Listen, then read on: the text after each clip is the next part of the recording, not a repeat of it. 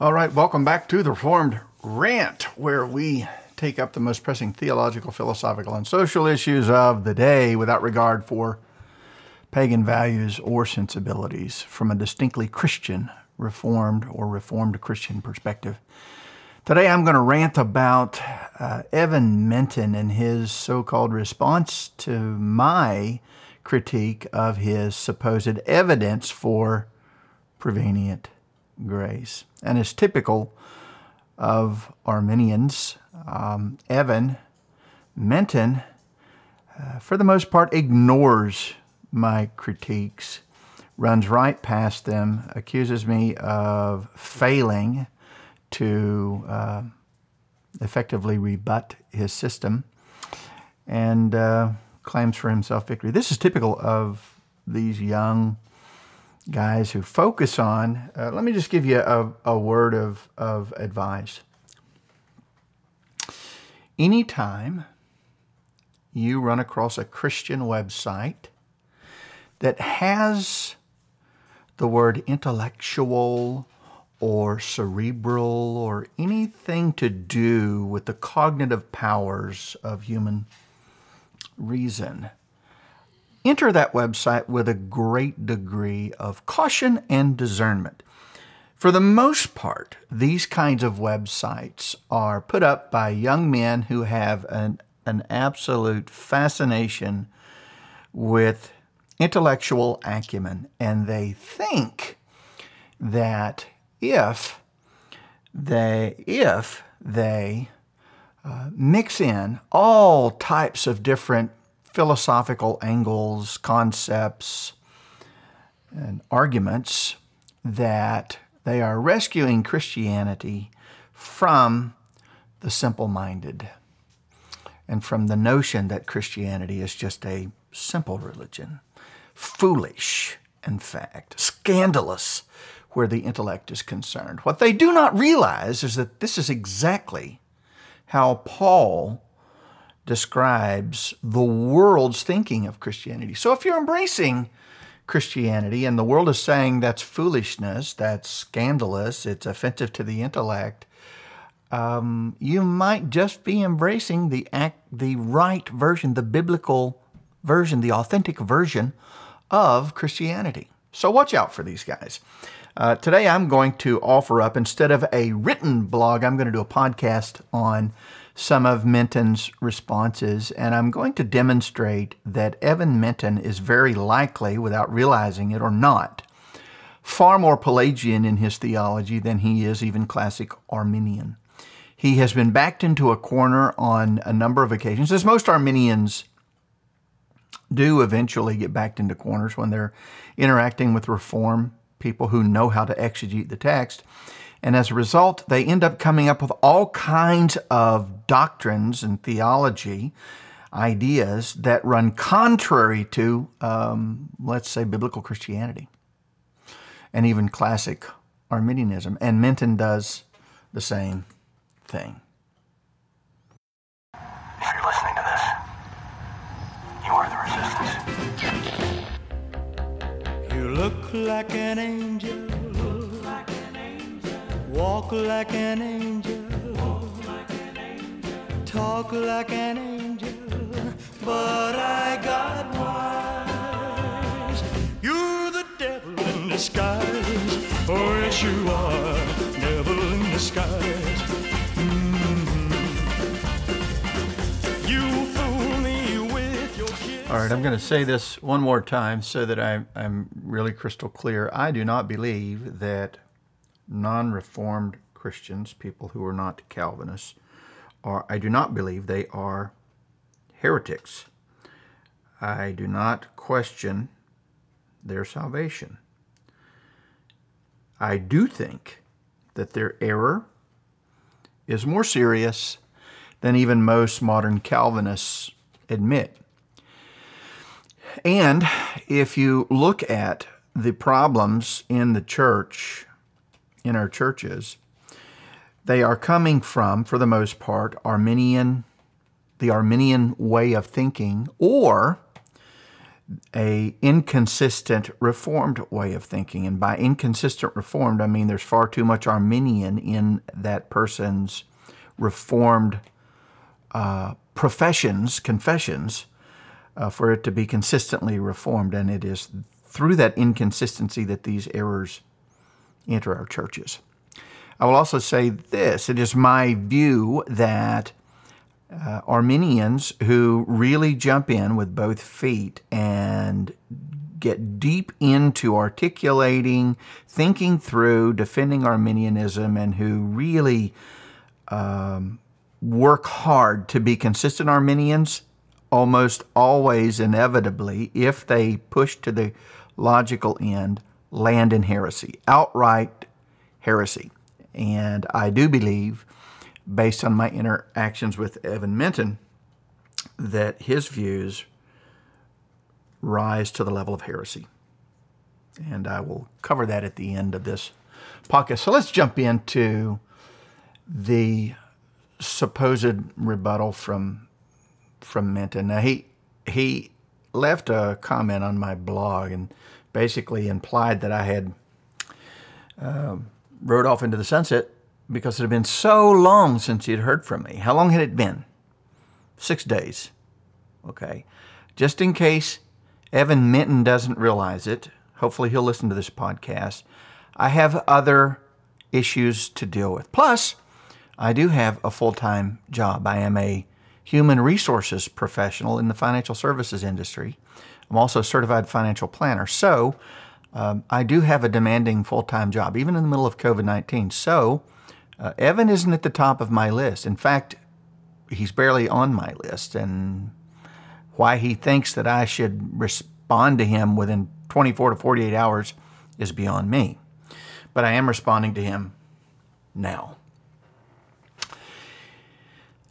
All right, Evan has written several articles over at the Society of Evangelical Arminians. And if you are a consistent Arminian, then there's no such thing as an evangelical Arminian. There are only inconsistent evangelical Arminians because they do not take their Arminianism to its logical conclusions. They stop long before they get there, and they live with inconsistency in their system. What kind of inconsistency? Just one example.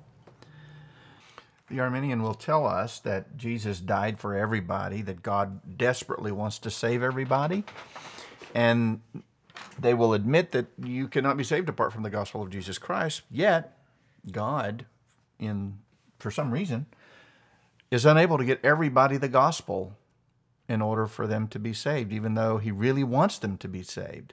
So you're stuck with this inconsistency in Arminian thinking that Jesus really did atone for everyone's sins, which is absolutely absurd to even say that. It means you do not understand what the word atone means. There's an idea of potentiality in how Arminianism defines the word atone that does not exist in the biblical text. It's not present in that word. Period. In propitiation, kafar, it's not there.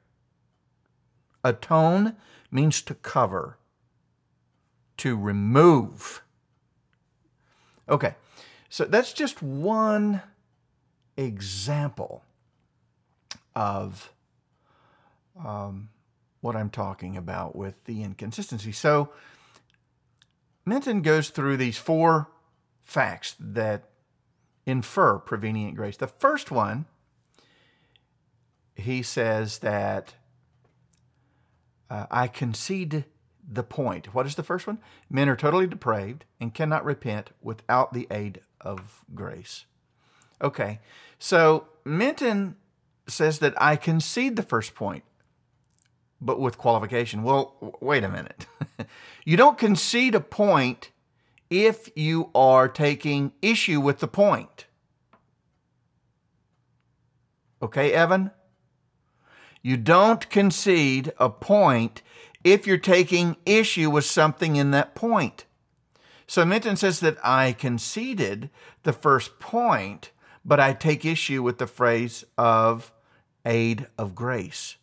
Well, if I'm taking issue with the phrase aid of grace, then I'm not conceding the point. See, this is the kind of nonsense and stupidity that we see going on with these Arminians. And Minton is no exception. Total depravity does not mean that men can repent, but only with the help of grace, only with the aid of grace. That just assumes his claim. So when he says men are totally depraved and cannot repent without the aid of grace, that assumes his point. It doesn't prove anything. Now, he tries to put together some sort of an argument that will prop up this view. Okay?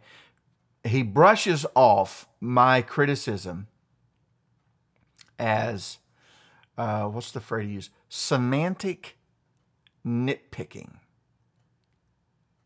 This is just, he says, but this is just semantic nitpicking. All right? Is it really semantic nitpicking? No. The nature of grace was not only extremely important to Augustine, it was the sticking point between the Reformers and the Catholics. Minton apparently hasn't a clue how essential a biblical understanding of the nature of grace is to understanding the issues that are involved in Christian salvation.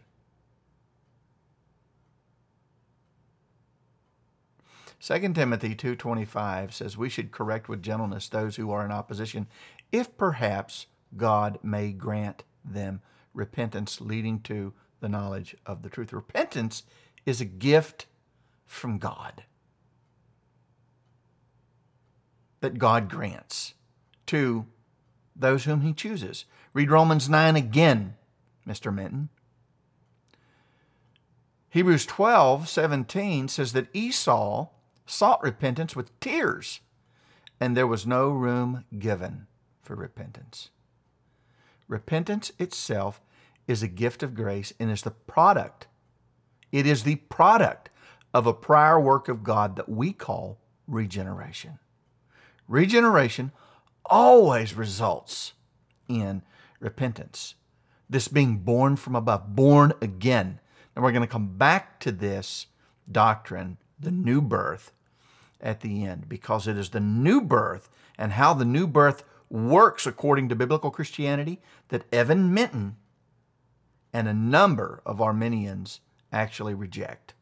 And that, my friend, is heresy. So be very, very careful.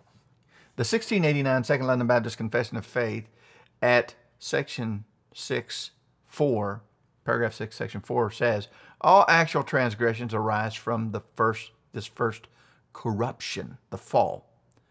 By it we are thoroughly biased against and disabled and antagonistic toward all that is good, and we are completely inclined toward all that is evil. Totally, completely. That's what total depravity means. It means that there isn't a part in the human being that would be inclined to God, and that there isn't anything in us that would be interested in doing anything that would be pleasing to God as its primary aim. Nope, we're totally depraved. We are in love with evil, in love with sin. Now, John 6:44 says, no man can come to Christ unless God brings him to Christ. That's what draws means, folks. God does not aid man in coming to Christ. God brings him. Now, Evan Minton and other idiot Arminians who just for some reason can't get their head around this will say, well, Calvinism teaches that God brings people to Christ against their will. He forces them. We do not teach that. We don't believe that. Well, what do we believe? We believe God changes the will. in regeneration. God gives them a new will, like he gives them a new heart, Evan. That's what happens. That's Christianity. That's biblical Christianity. It's not philosophical Christianity, although it will work its way into one's philosophy soon enough if one embraces the truth of Scripture. Second, what happens then? Christ will raise that man up on the last day. Who? Those that God brings to Christ. They will be raised up on the last day. Now, what Evan does to this verse, he wants you to believe the following. He wants you to believe that God knows what you're going to do with the gospel. Yet, knowing that you're going to reject the gospel, God is still going to try to woo you. Now, when I say woo, when the Bible says that men reject God's will, God's purpose for our purpose for existing, we reject that. What is our purpose for existing? To glorify God, to image God. We reject that. Okay? That is resisting God's will. All men in an unregenerate state will always, consistently, everywhere, reject and resist God's will. That's Calvinism. That's total depravity. That's biblical Christianity. Why? We have a heart of stone. There is no fear of God in us. There is nothing in us that inclines us to follow God. Evan says prevenient grace, which is actually, when you really take it to its logical end, it's going to end up much closer to Pelagianism than most people think, or logically speaking. Evan wants you to think that God bringing people in John 6:44 is God wooing people. There's no wooing in the text. There's no wooing. There's no Holy Spirit coming in and doing everything he can to tug at your heart and persuade you to follow Christ.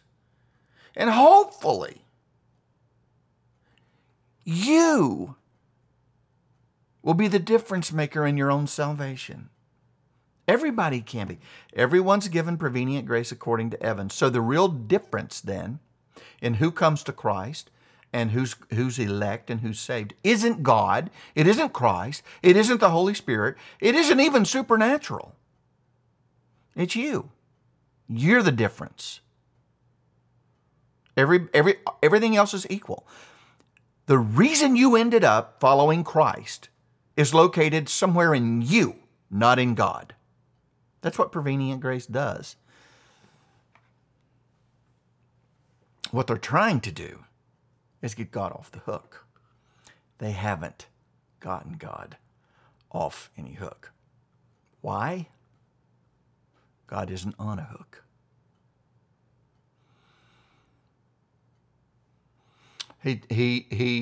Evan even actually in one of his articles talks about Christ wooing. Does Christ woo the bride or does he ravish the bride? Notice this modern American idea of wooing a bride. Go back to antiquity and ask yourself the question, did men woo women like modern American men do today? Date, and if everything's hunky-dory, they got married. No, that's not what happened. Those marriages were arranged. There was no wooing brides. Yet Evan takes a modern concept and inserts it into the text and tries to get us to believe that this is how Christ does it too, like modern American men do it. It's ignorant top to bottom. And I'm sorry if you don't like that bluntness, that directness, but that's exactly what it is. The language is Western, it's modern, it's completely detached from the social setting in which it was written in Ephesians chapter 5. All right, Let's move on. All right, now we get to draw or drag.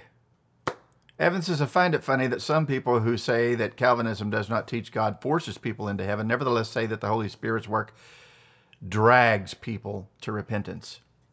And he says, which is it, Mr. Calvinist? Does God force people to be saved or not? You can't have it both ways.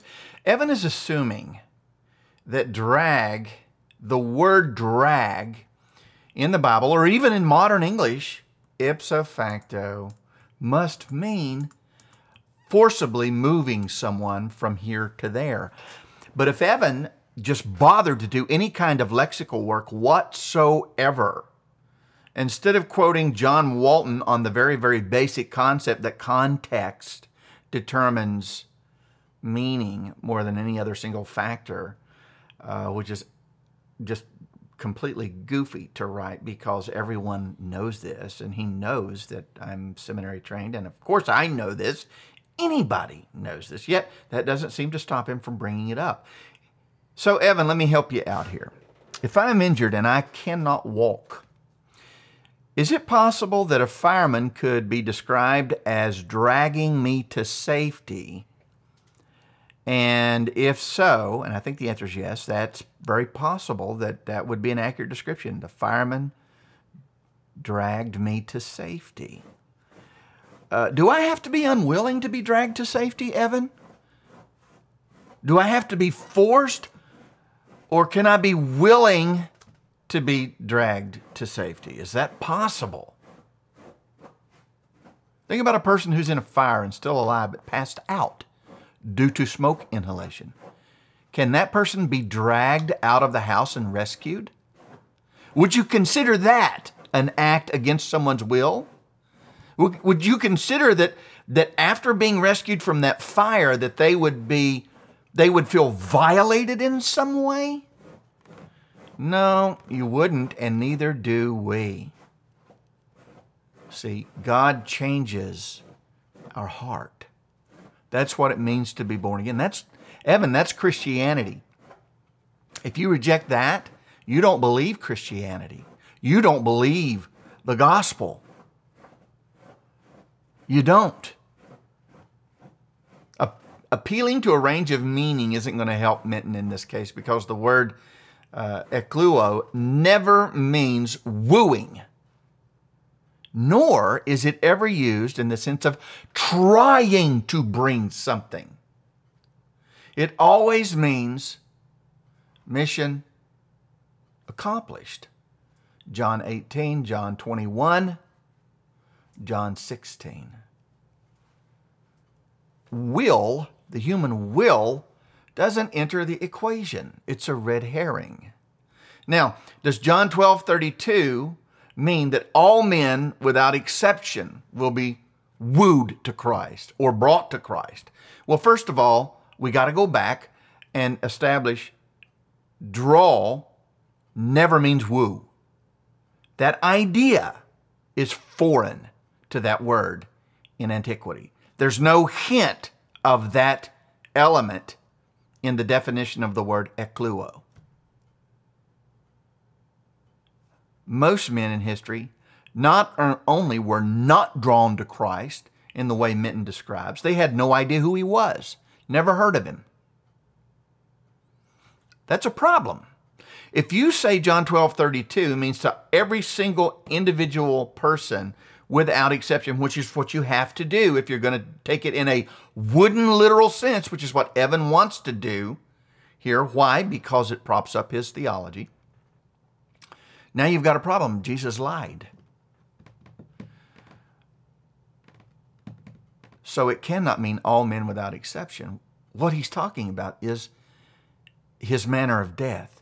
He's going to be lifted up on the cross. And when he's lifted up on the cross, he's going to draw all men to himself.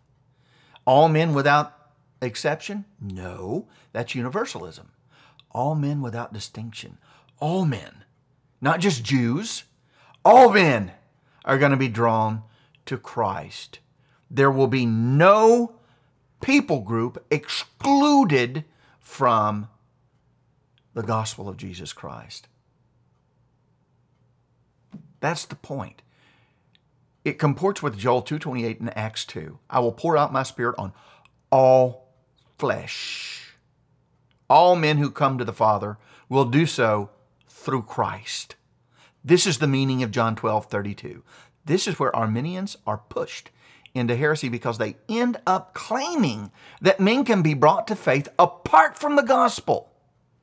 And it quickly deteriorates into a pernicious heresy. Look, guys, if you want to say that the gospel of Jesus Christ saves, but that a person doesn't have to hear the name of Jesus or even hear the gospel in order to be saved, you've just made that phrase, the gospel of Jesus Christ is the power of God unto salvation, about as meaningless as it can possibly be. It no longer means anything. This is where these guys end up. And it's where Evan Minton ends up as well.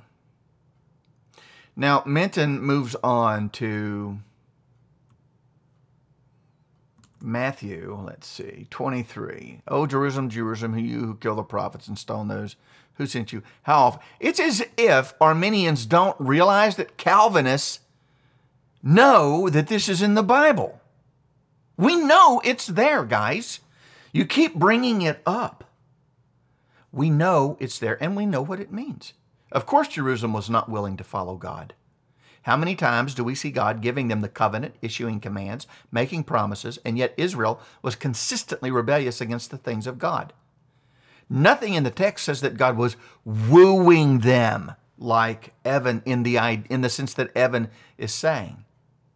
God's desire is holy. He desires that all men reflect his image in the world. I wish that women would not have abortions and murder their babies, but I'm not going house to house wooing them to not do so. Yet, they resist my will and have abortions. Anyone who rejects the Messiah is unwilling to accept God's command. Calvinists do not say that the commandment is irresistible. We say saving grace is irresistible. So in the argument, what Evan is trying to say here is that, see, grace can be resisted. Well, Reformed folks believe that there's this thing called common grace, and then there's this thing called special grace, saving grace. The grace that actually brings the gift of faith that is translated into salvation. That grace they did not resist. We know this to be absolutely true. How do we know this? Well, we can turn to other sections in Scripture where God is clearly, deliberately not giving it to the Jews. Matthew chapter 11, verses 25 and 26. At that time, Jesus said, I praise you, Father, Lord of heaven and earth, that you have hidden these things from the wise and intelligent and have revealed them to infants.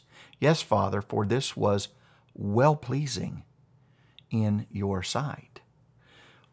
What is Evan going to do about that? See, because in his scheme of this maximally great being that would love people to the greatest extent possible, how in the world could the Father be a maximally great being if he's deliberately hiding things from the wise? The wise are humans. I mean, Evan Minton says that God loves the devil. God loves the devil. He loves the demons. See, this is what happens when an Arminian gets into a conversation with someone who knows Scripture and will actually challenge and push on that Arminian. I have challenged and pushed on Evan, and other people have too, and he's ended up embracing annihilationism. He's ended up saying God loves the devil, God loves demons, God loves Satan, for crying out loud. This is the kind of stupidity that ends up following from beliefs like this, because Evan desperately has to defend libertarian free will above everything else. That has to be defended. And so he will embrace pernicious heresy if it means that he rescues libertarian freedom. And that is exactly what he's doing. He goes on and talks about where Stephen in Acts chapter 7 resists the Holy Spirit and da-da-da-da-da. Again, nothing in the text. I'm going to say it one more time so that people understand. Unless God regenerates your heart, you're going to resist the Holy Spirit. And what is resisting the Holy Spirit? It's rejecting the prophets. It isn't some wooing that is going on where the Holy Spirit is wooing you inside and trying to convince you that Jesus is the great solution to all your problems. And if you'll just, that is not what Scripture's talking about. That's a modern idea, folks. It's foreign to Scripture. When Stephen said you resist the Holy Spirit, what was he saying? You refused to believe the prophets and you stoned them. Just like people today who hear the gospel and reject the gospel are guilty of resisting the Holy Spirit. It doesn't mean that the Holy Spirit's actually trying to woo and convince and save people in their hearts like Evan's trying to claim. That idea is foreign from the Bible. It doesn't exist in Scripture. It didn't exist in that society. It's an insertion. It's what we call anachronism, a modern concept being read into ancient Scripture. Calvinism nowhere teaches that men do not resist the Holy Spirit. What the Calvinist says is that all men resist God. They resist the Holy Spirit by way of rejecting the divine command and anything the prophet says or the prophets say because he is an enemy of God. He is unable to do otherwise. He will resist because his nature is hostile to God. Period. See, Minton assumes prevenient grace, that they're able to do these things, if only they would just act with their will, which Evan apparently thinks is free, even in an unregenerate condition. Christianity doesn't teach that. Scripture testifies to the contrary. Minton calls up texts that are not actually dealing with the abilities of depraved men. He calls up texts that describe what depraved men do and thinks that he's establishing, see, they're able. He isn't establishing ability. All he's doing is reading texts that describe what unregenerate men do. None of these texts talk about what unregenerate men are capable or able to do. And the texts that talk to that, like 1 Corinthians 1:14 or 2:14, Romans chapter 8, Ephesians, Romans 3, he ignores. You see, he ignores. Romans 1, he doesn't dive into those passages. He runs from them. Of course, unregenerate men are unwilling. Every Calvinist thinks that, believes it and affirms it. All unregenerate men are unwilling to acknowledge God and to submit to Him. Plain and simple. They will remain unwilling so long as they remain unregenerate. 2 Corinthians chapter 4, verse 4 says, and even if our gospel is veiled, it is veiled to those who are perishing. In whose case? Who? Those who are perishing. Those who can't see the gospel.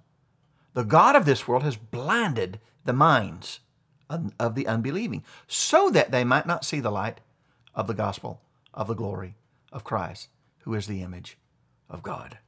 What Minton wants us to believe is that men can actually see the truth of the gospel, the truth of Christ, the light of the gospel of the glory of Christ, and actually say, nah, I'm good.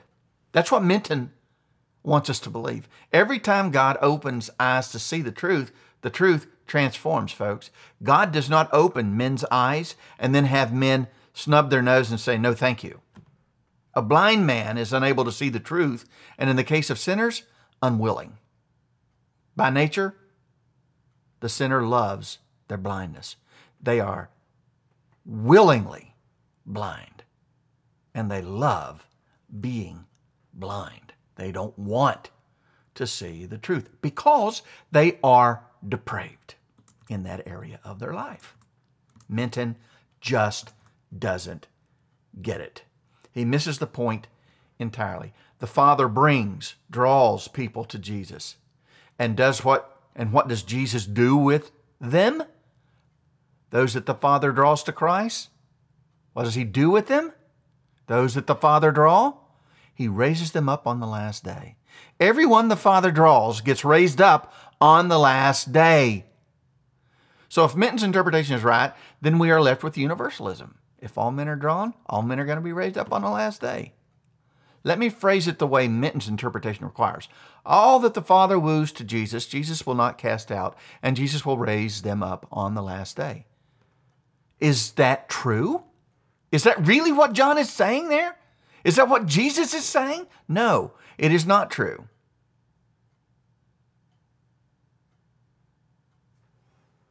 I'm not arguing that men don't resist God. I'm arguing that God doesn't woo people in the modern sense of the term wooing, the way we understand it. It is an Arminian rescuing device that doesn't rescue.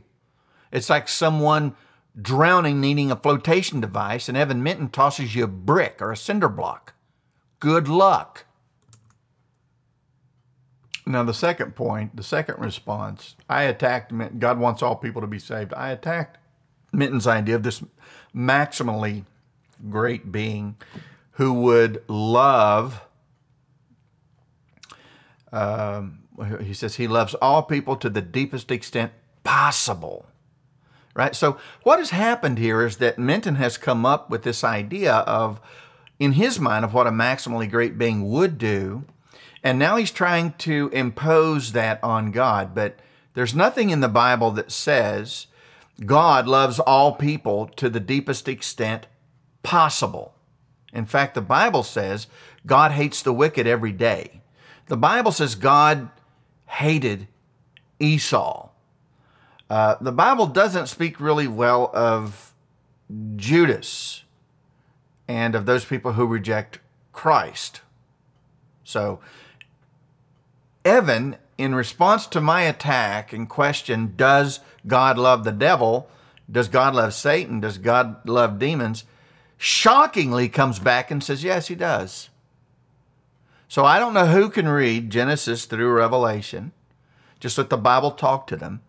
And at the end of that, you collect all these things that the Bible says about Satan, understanding that it's God speaking, and conclude that God loves Satan.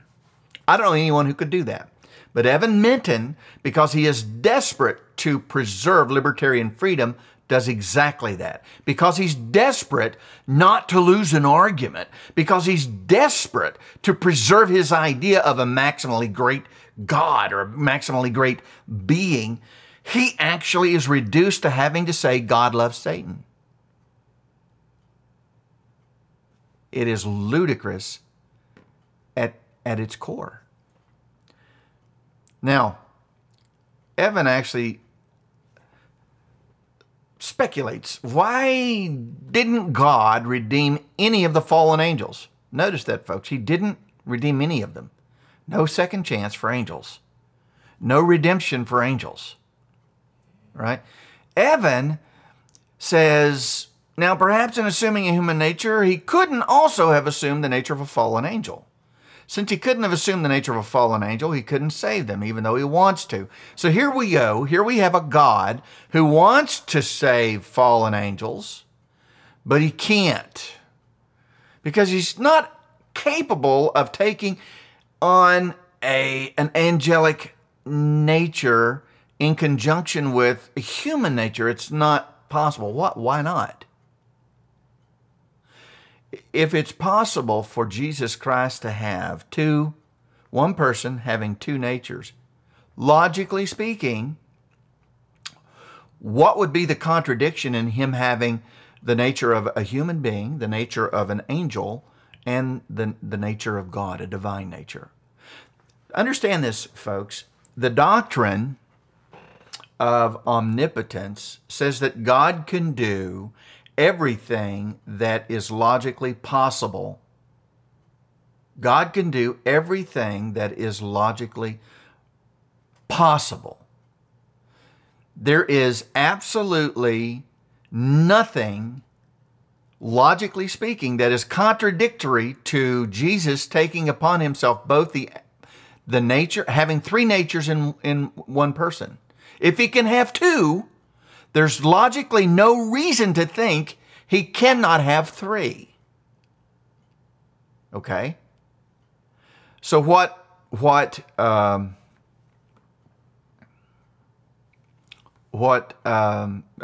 Minton is doing here is called special pleading. And it is a colossal failure. Minton's claims are absolutely implausible, top to bottom. And anybody worth their salt, anyone who's studied logic, anyone who's studied philosophy, would look at this argument and say, this kid is absolutely playing games. He wants to have his cake and eat it too. Utterly ridiculous. God loves Satan is absurd.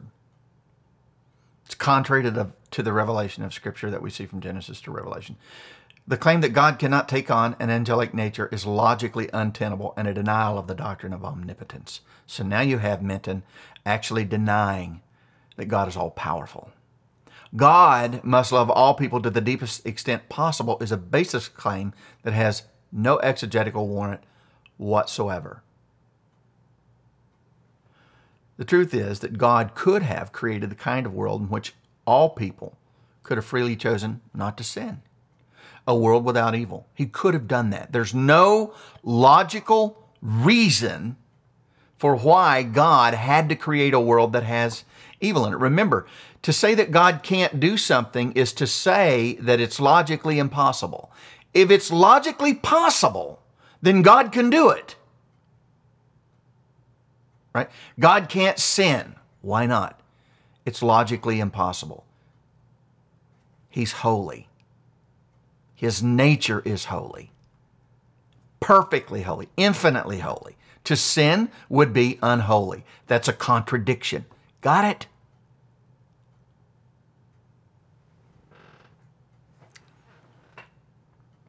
It's incredible when you read some of this stuff.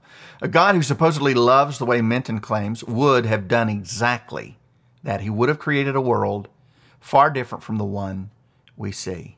Minton's argument about the maximally greatest being is actually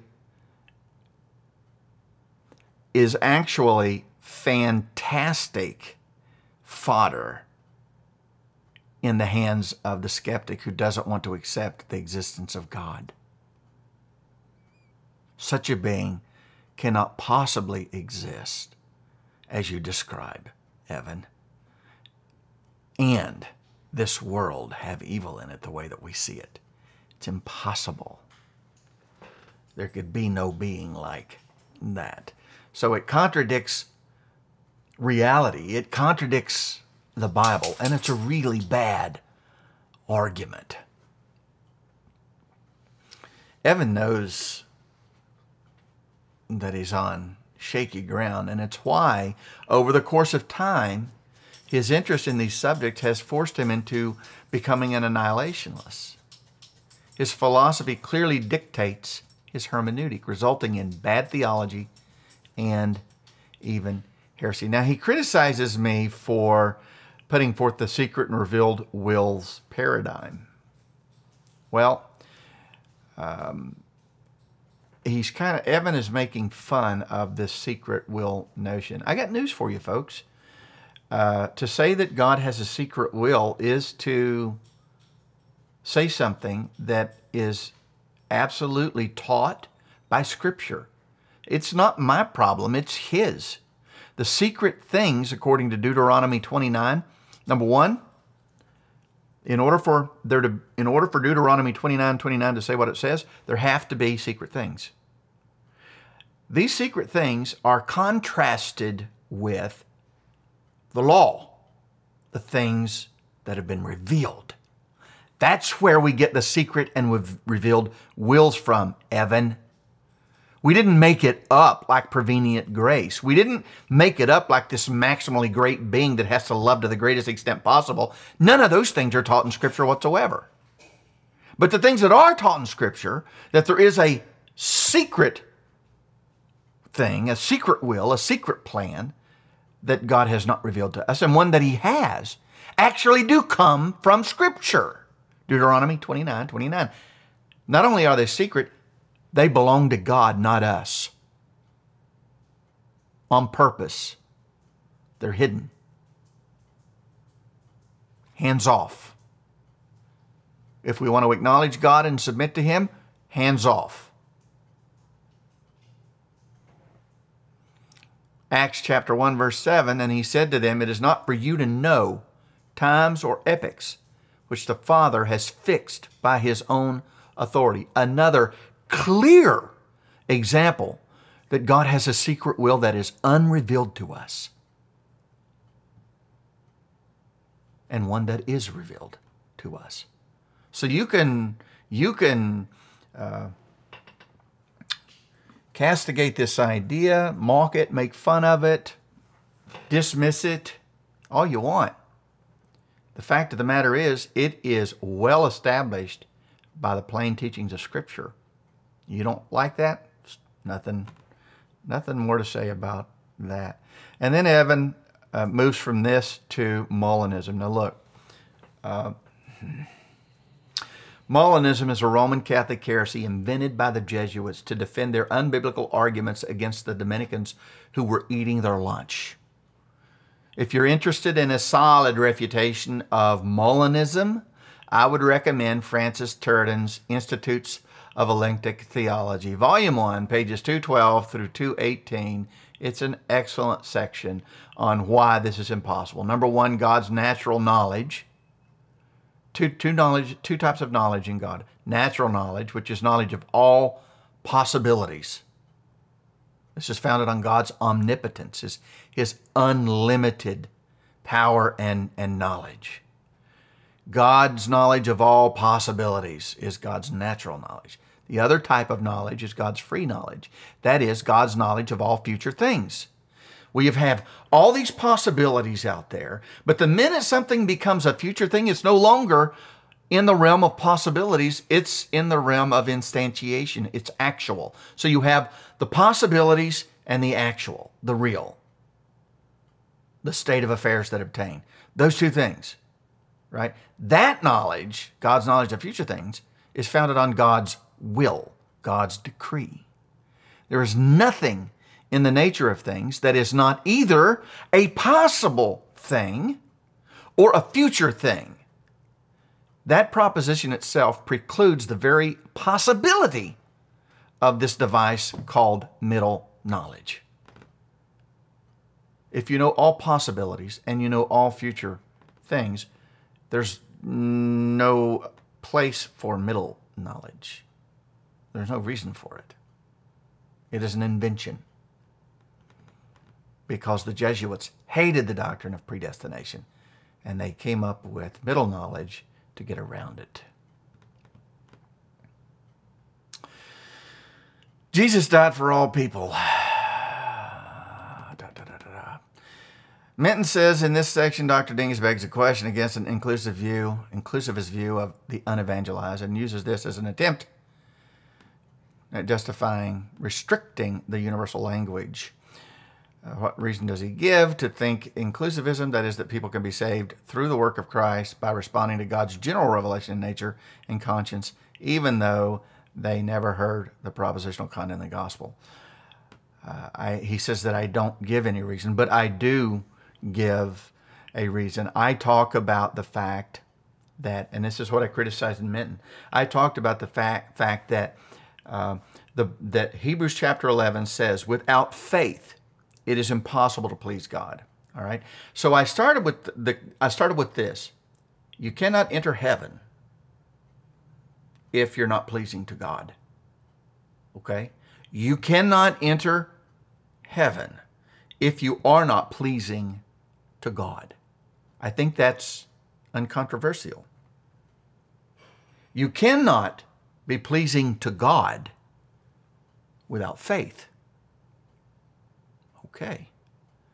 I think that's uncontroversial. How do we get faith? Paul says faith comes by hearing, and hearing by the Word of God. You cannot have faith unless you have heard the Word of God. That's special revelation, not general revelation. So essentially what that means is if you follow that syllogism, you cannot get into heaven if you have never heard the Word of God, because you can't have faith. And if you don't have faith, you can't please God. And if you can't please God, you can't get into heaven. It's logic, Evan.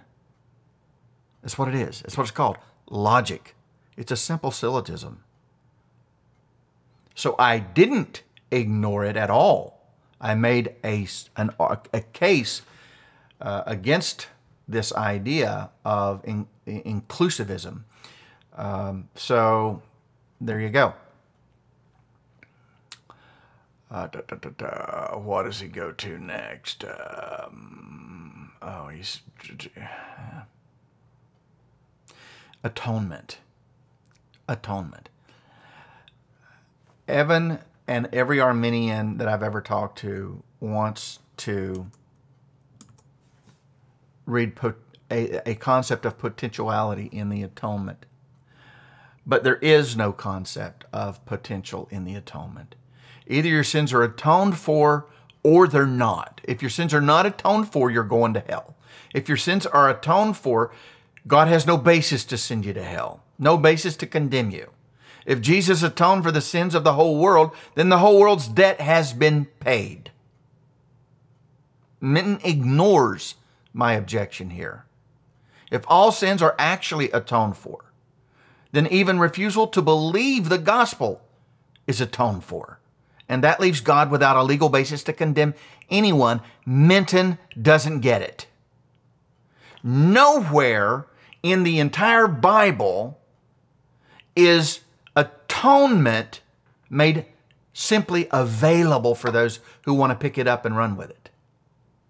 That idea does not exist. If you study atonement in the Old Testament, it doesn't exist there. Why would we think that it would exist in the New Testament? It does not. John 2:2 does not say, 1 John 2:2 does not say that Jesus is the potential propitiation for all of those who will accept it. It says he is the propitiation. He is the propitiation. All is used in a qualifying sense in a number of places in the Scripture. And it is the whole of Scripture that helps us recognize when this is happening and when it is not. The idea of potential is not present in the grammar or the construction used by John. And if you look at John in other places, he uses all in a way that is qualified as well. John 12:32, I'll draw all men to myself. You render that expression meaningless if you say Jesus can draw people to himself who've never heard his name. That's a meaningless idea. It's absurd. Paul talks about the world in the same way John does in 2 Corinthians chapter 5 when he says that God was in Christ reconciling the world to himself. Does he mean the whole world? The world is the world is the world, right? Everybody's now been reconciled to God through Christ. Universalism. I mean, that's a favorite text of Universalists. It's absurd. See what happens when Arminianism actually runs its course? You can be saved apart from the gospel. You can be saved through general revelation. Prevenient grace destroys the sin nature, apparently. Now you have abilities that the Bible really doesn't talk about. It has no idea that you have the ability to do these things now through prevenient grace. Atone doesn't actually mean atone. It's just potential atonement. The whole world is saved now. You end up with annihilationism. I mean, there's all kinds of heresy that comes out of Arminian theology for people who want to press it for consistency. Minton is ill-equipped to handle the text, and I blame this on his love of and fascination with philosophy rather than straightforward exegesis. Not all people will be saved. Yeah, well, not much to say there. I'm going to close with this final argument. Minton seems closer to Pelagianism to me than he does classic Arminianism.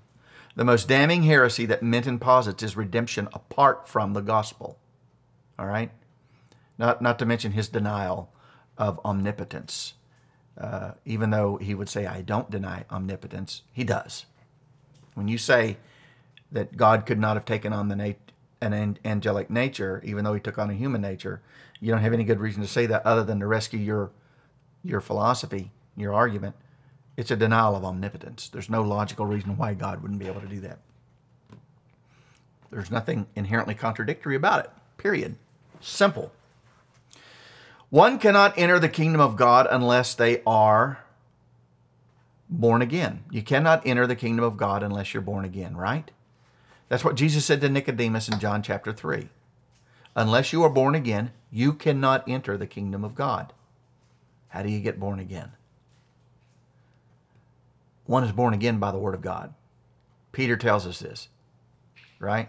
Incorruptible seed, the word of God. Therefore, unless one hears the word of God, they cannot be born again. Unless Minton wants to make what Peter said absolutely meaningless too. If Minton thinks that people can enter heaven apart from the word of God, regenerating their heart, he will need to provide exegetical support for this view. I can promise you that is not something Minton can do. Minton, in a desperate attempt to preserve autonomous freedom in the creature, has denied that the gospel of Christ is necessary for salvation. It's completely unnecessary. He has denied that faith in Christ is necessary for salvation. He has denied that the Word of God is necessary for the new birth and hence salvation. Essentially, he has denied that only the gospel of Jesus Christ is the power of God unto salvation. Think Galatians 1, 6 through 8, folks. If anyone comes to you preaching another gospel, let him be accursed. According to men, all men, or according to Minton, all men are born fully capable of interpreting creation apart from the work of God through the gospel and come to faith to God or faith in God apart even from Christ, the gospel, or the word of God. Wow. I will submit to you that this understanding of the nature of fallen sinners, this understanding of the nature, the purpose, the intent of the gospel, the necessity of the gospel, the necessity of the word of God is heresy and should be rejected by anyone who has a modicum of the Spirit of God in their being. And anyone that they hear talking like this should be removed from the community because they are a toxic poison.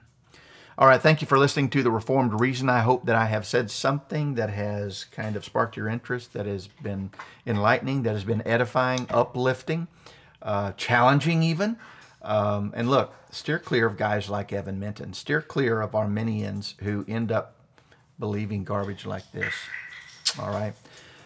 Keep your chin up. Keep the faith. Continue to be the light of the world that God has called you to be. Continue to image God in creation. Continue to share the gospel with everyone you come into contact with. God bless. One final thing for Mr. Minton. When a debt is paid, it's paid. Doesn't matter if I accept the fact that someone paid my debt. The debt is paid. It's no longer owed. This podcast is part of the Bible-Thumping Wingnut Network, Biblical Christianity's marketplace of ideas. BibleThumpingWingnut.com.